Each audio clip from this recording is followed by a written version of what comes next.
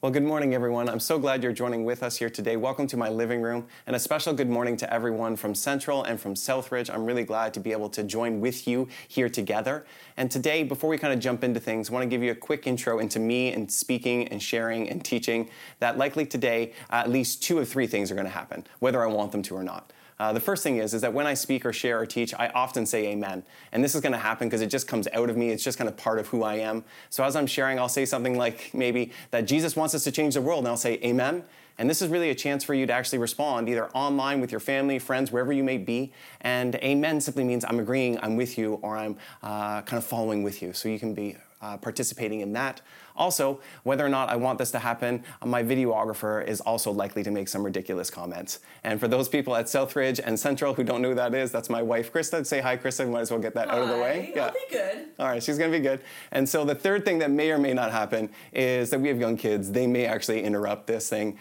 We never kind of know how that's going to go. Like good parents, we have bribed them copiously with endless TV and snacks downstairs. But I can't tell you how many Zoom calls have been interrupted in our family and in our house. And Bill and Jeff, even as we've been planning out this series, that's happened. But today, I want to continue on in this series, really looking at this theme of unity and our prayers for how we can work together and move forward together. And last week, Jeff shared so well on a vision of unity for us. Today, what I want to talk about is how does a vision of unity actually form us as people? How does it shape us? How does it change us? How does it actually move us? And to do that, I want to take a look today at a bit of an odd passage, actually. It's a passage that is often preached, but sometimes it isn't actually often reflected upon. And what we're going to learn today is that what a vision of unity does is it draws us together as people. That's something that it does for us. And that it also sends us as people. And so today, if you have your Bibles, I want to start in Matthew 28, the Great Commission, a passage that so many times has been preached very, very well. But today I want to look at it from a bit of a different angle. Not from the angle of going, but from the angle of what does this vision of unity do for us and through us, and especially for us as churches. And so if you have your Bibles, open them up there. And so here's the context of the book of Matthew. Here's what's going on at this moment in Matthew 28. What is happening is that Jesus has just died and resurrected. The entire world has been changed. History has been altered. Nothing is the same anymore. And what we're about to read is when Jesus shows up for the very first time to his disciples. When he reveals who he is, when he's there, when he speaks to them, when he commissions them and sends them. And I want to take a look at this here together. And so I want to read to you from Matthew 28, looking at how this idea of unity draws us together and sends us out together. So we read this. Then the 11 disciples left for Galilee, going to the mountain where Jesus told them to go. And when they saw him, they worshipped him, but some of them doubted. Jesus came and told his disciples, I have been given all authority in heaven and on earth. Therefore go and make disciples of all nations, baptizing them in the name of the Father and the Son and the Holy Spirit. Teach these new disciples to obey the commands I have given to you. And be sure of this, I am always with you, even to the end of the age. Now, when it comes to the book of Matthew, there are many different lenses that we could take to interpret it. You can take the lens of Moses and Exodus because Matthew is clearly portraying Jesus as the new Moses. You can also take the lens of integrity because this matters a lot for Matthew when he's writing about acting with integrity. You can also take the lens of change because Matthew is really actually writing to a community that's in immense upheaval and change. But today, when I look at this passage, the lens I want to interpret it through, the lens I want to come at it through is actually the lens of community, is actually the lens of church. Because what we see here, really, whether you've thought about it or not, but this is almost the very first church expression, right? We have here people gathering together to worship Jesus, coming together right after his death and resurrection. And so I want to take a look at this passage through that lens of church and community, and especially unity and what Jesus does when he shows up. And what we're going to see is that he draws us together and then he sends us out. That's what unity does for us as a people. That's how it builds us and forms us. Let me show you from the text. The first thing that we read is this. It says this, Then the 11 disciples left for Galilee, going to the mountain where Jesus had told them to go. And when they saw him, they worshipped him, but some of them doubted. I love that line, that they worshipped him, but some of them doubted. That one of the very first things that Jesus does, follow with me, that when he shows up is he draws together people, right, who are on actually different spaces and different sides of things. Because listen to what the text says. It says that when they saw him, right, this is the first time they were seeing him. When they saw him, they worshipped him, but some of them doubted. Let's put this passage in context and remember that this is history. This isn't just some story or fantasy. Let's remember the context of what's going on. The disciples have just seen Jesus brutally murdered by the empire above them, right? Peter and John say that they were witnesses to this in Acts. So they know that he's been killed. They know that he's been buried. They know that he has died. And this is the very first time that they are seeing him after his death and resurrection. They've heard reports that he is alive, but this is the first time that Matthew speaks of Jesus actually encountering them and revealing himself to them. And so Jesus shows up. They're seeing, the holes in his hands and his feet. They're encountering him for the first time. And what is the reaction of the disciples? What's their first kind of initial go-to? That some, full of faith, begin to worship and praise him. But then what else does it say? Is that some were like, yeah, no, I don't know. I don't know, Jesus. I don't know. Right? Because the text tells us that they started to doubt. Right? That some worshiped and some doubted. They're literally doubting the Jesus that is directly in front of them. Right? That's what the text is teaching us. Right? Some of you are wondering, has that line always been there in the Bible? And the answer to that is, yes, of course, it's always been there, right? So what does this mean for us, though? What does it mean for us?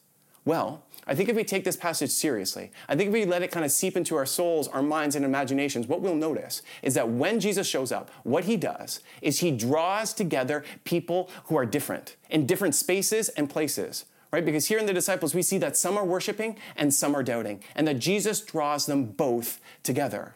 What this should mean for us as communities, as followers of Jesus, as churches, what this should mean for us is that when Jesus shows up, what he does is he draws people together across differences, right? And that church, really follow with me, church is for everyone, amen? It is for the people who are full of faith, who are on fire for Jesus, who are put together and just ready to worship him and to follow him. But it is also for not only the put together, but those who can't keep it together, the unsure, the doubting, the skeptics, the uncertain, the uneasy, and those who have burdens. It is for really every single person. That's what this passage teaches us. That when Jesus shows up, because remember, this is like the first proto-church experience, that when Jesus shows up, what he does is he draws people together across differences. While there are some who are doubting, some who are worshiping, some who are skeptics, and some who are faith-filled, that's what's happening in the very first moment after Jesus' death and resurrection when he shows up to the disciples.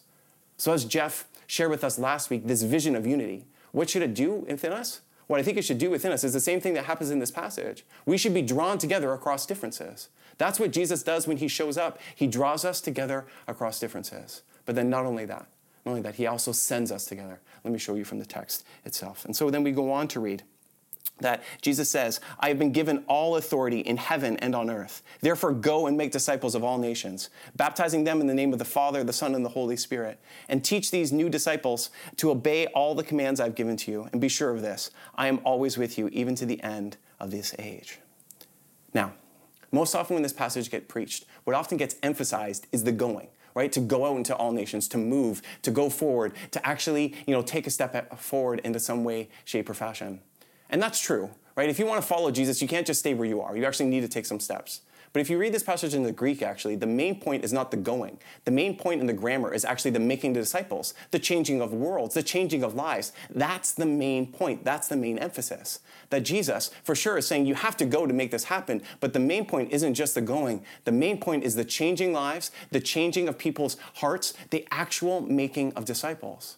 But then here's where we come to what I would like to say is one of the biggest modern day Western heresies that we have. Okay? And that's that how when we interpret this passage, or when we interpret almost any passage, we do it through the lens of individualism. So when we hear this passage, we think about who am I going to go to? How am I going to join in with Jesus in serving the world? But we think about what we are doing, not who we are sent with. And that's a problem. Because for the Bible, follow with me, the Bible never begins with the individual perspective. The individual experience matters, but the Bible prioritizes us together. It's always about us serving and moving out with Jesus together. It's a communal, relational, actual faith. So when we read this passage, our first thought shouldn't just be, how am I going to do this? It actually should be, who am I doing this with, right? Because when Jesus sends out the disciples, when he asks them to go out, when he authorized them, when he actually says they will be, his representatives, this is all communal, relational language. In fact, if you read it in the Greek, what you'll notice is that everything is put in the second person plural.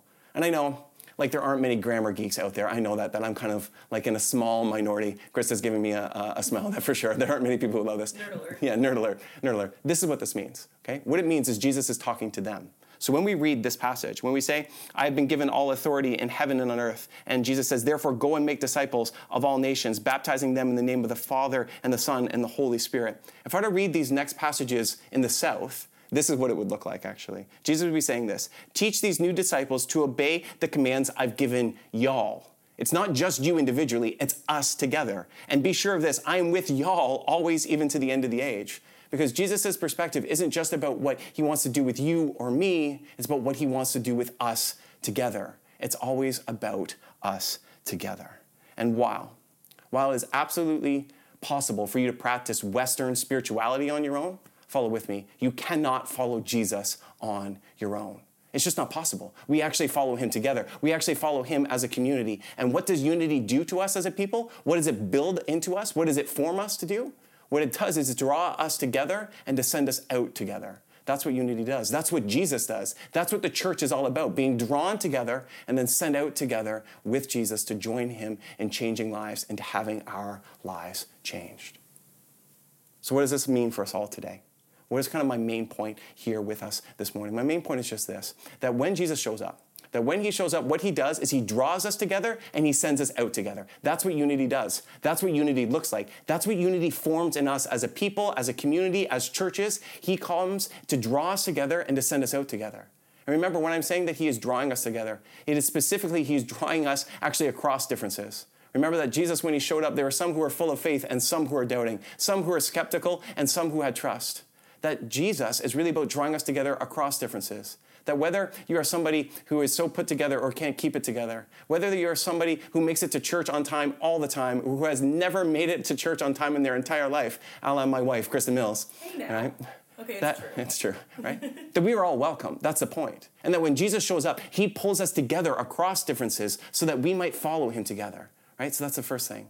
And then when I said, though, that we are sent out together, remember, I am not just talking about having joint ministries and programs. It is so much deeper and better than that. I'm talking about how when Jesus Christ shows up, that he actually invites us to join with him and all the Christians in the ongoing work of God, to actually bring heaven to earth as we pray about it in the Lord's Prayer. This is about so much bigger than just you or me.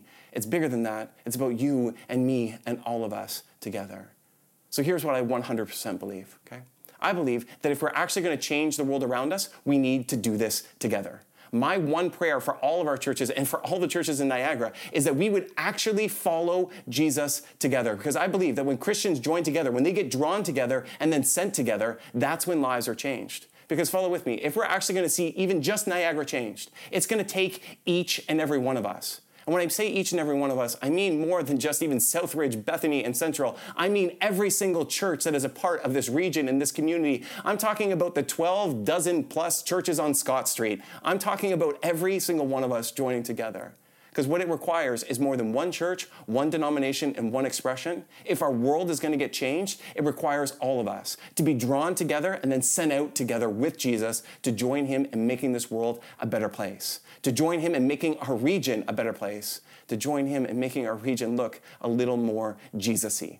I know that might not be a word that you use, but it's one that we do, right? Because that's the business of the church and that's the business of Jesus, to transform our lives. So what does this mean for us practically? Well, I think practically what we can say is this, that when it comes down to this, that we need to actually put this into our lives, that we need to not only hear this, but to live it out. As I often say in our church community, that we gather not for information, but for transformation. Because honestly, if you want information, Google is way better than any of us, right? But today we actually gather to learn more, but then to be changed and transformed and sent. So how does this practically apply to us? Well, today I want to give you two kind of questions to drive this home for us. Okay, and they are just this. Who are you welcoming and who are you joining with? Okay, who are you welcoming and who are you joining with? So first, who are you welcoming? When you look at this passage, what Jesus does when he shows up is he draws people across difference, right? You have people who are worshiping and people who are doubting. So I want to ask that question to you personally. Who are you welcoming? How are you creating spaces where people can have disagreements? How are you creating spaces and conversations where you can have differences of opinions and really joining with people in unity, even if you aren't believing all the exact same things? How are you holding spaces in conversations? How are you making sure to work across difference and invite people in who might be different than you? I think this is what we need to do. And notice with me, I'm not asking what are your churches doing, because I know what your churches are doing. They're all trying to create places where people are welcomed in, right? What I'm asking is how are you participating in this? How are you personally doing this in your conversations, in your family, in your neighborhood, in your communities? How are you making sure that we are welcoming in people who might be different than us? And here Here's maybe where I lose some of you. Because I think many of you are like, yes, we need to be doing this, but here's where maybe I lose some of you. Because one of the problems with the church in the modern day Western North America is that there are so many people who love their theology more than Jesus. And this is a problem because we need to put Jesus first, which means we need to practice and live as he did, actually welcoming people across differences, holding tension in conversation, and not just saying my way is the only way. There are so many people who put their theological predispositions above the person in front of them, and it's wrong and it's idolatry, and we need to do better. We need to be welcoming people across differences. That's what unity looks like. That's what Jesus does. And I just believe that Jesus is in the same business that he was 2,000 years ago, that when he showed up to the disciples, he welcomed in people who were worshiping and skeptics and people full of faith and people unsure, and he brought them together. That's our calling too. So first of all, who are you welcoming?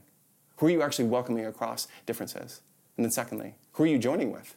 Like, who are you actually serving with? Who are you actually participating in the ongoing mission and work of God? Right? Because this isn't anything we can do on our own. We actually need to join with others. So who are you joining with? And again, notice with me, I'm not asking you what your churches are doing. I know that all of our churches are doing amazing work and amazing ministries that are changing lives. In Southridge, your anchor causes have a huge impact and are changing lives. In Central, your community crew is changing lives. And in Bethany, like, we got stuff going on too, okay? There are good things happening in each and every one of our churches. My question is how are you participating in that? How are you actually being the church, right? Who are you serving with? Who are you joining with? Who are you sent with? I think this is what we need to do. So today, I have one challenge for us, to take this from, discussion and theory and theology and abstracts and move it into formation and practice. My challenge for us is just this. Who can you welcome this week? And how can you join with others in serving our community this week? Because as I said, my one prayer for all of us is that we might follow Jesus together, that we might be drawn together as churches, as Christians, as followers of Jesus, and then sent out together. So how can you participate in that? Who can you welcome and who can you join with? Practically, what this might look like is maybe for welcoming, maybe that means inviting somebody over. Of course, following all safe social distancing and making sure that people's health is taken, at the utmost. But maybe that means inviting in people who are different than you to listen and to learn. Maybe that means in conversations, holding up actual spaces for disagreement and doubt even, and welcoming that. And actually saying that if the first church had people who disagreed and had doubts, that it's okay for this church to have people who disagree and have doubts. Maybe it means just praying for God and for Jesus to expand your view of his kingdom. Because guess what? This is what I believe 100%, that there is no competition in the kingdom of God. Amen? There is no competition in the kingdom of God. And I don't care if somebody goes to Bethany, to Southridge, to Central, or to any other church. I want people to come to know Jesus, and that means welcoming people in. And I hope you're a part of that as well. And then secondly, what about joining? Well, maybe what this means is that if you're a part of a home church, a small group, or a life group, a part of your church, maybe it means just asking them, how are we going to actually not just hear about Jesus together and learn about him, but serve our community together?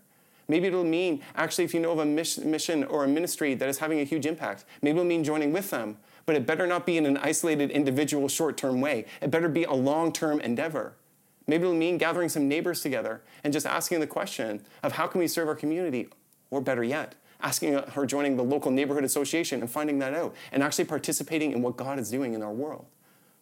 To be honest with you today, I don't know the specifics of how you might welcome and join with people, but what I know is that this is what unity looks like. What I know is that Jesus is about, and that this is what we should be about. So my challenge this week is just really simple. Might you welcome people in, and might you join with them in serving the world around us? And through that, might we actually see the world changed? Because as I said, my one prayer is that we would follow Jesus together. I believe that's what unity looks like. I believe that's how lives are changed. And I believe that's how our Niagara community can be changed, when we actually follow him together. So with that, would you join with me in prayer today? Dear God, I just pray, might we continue to follow you passionately and obediently. I pray, Lord, might we welcome others. Might we create space for others in our lives, in our conversations, and in our communities. I pray, Lord, we continue to join with you in the ongoing work that you are already doing in our community, that you are active. Might we have eyes to see you, and might we have a courage to join with you with others. I pray, Lord, might we continue to move away from individualism and move into community and move into unity. And I pray that your Holy Spirit would lead us and guide us in that. And I pray that this week, might we follow you, might we welcome others, and might we join with others in sharing the good news of your life, mercy, and grace.